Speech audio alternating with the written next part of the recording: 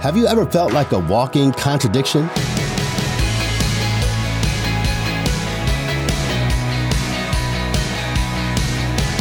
Hey, what's up? I'm George Moss, and you're listening to Unlocked, your daily key to unlocking God's Word in your life.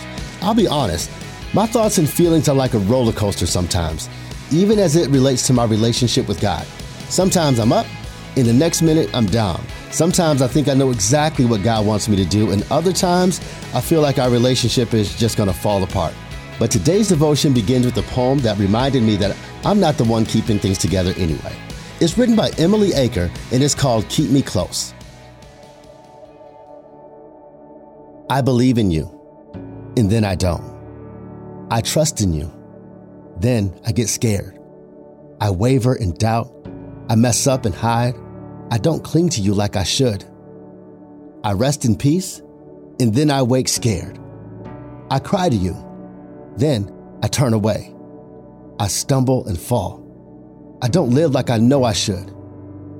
Take imperfect me. Keep me close to you. I definitely can relate to this poem, so let's unpack this just a little bit. Even when we give up on God, He never gives up on us. When we are doubting, He remains with us, always patient and merciful. How can these truths give us hope when we feel far away from God? Read Colossians chapter 2, verse 6 through 15. When we start to doubt God, how could it be helpful to look at Jesus and remember the good news of what He has done for us?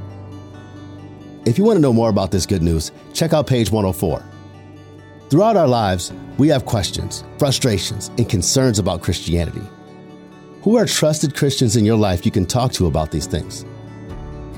Hebrews chapter 4, verses 14 through 16 says this: Therefore, since we have a great high priest who has ascended into heaven, Jesus, the Son of God, let us hold firmly to the faith we profess.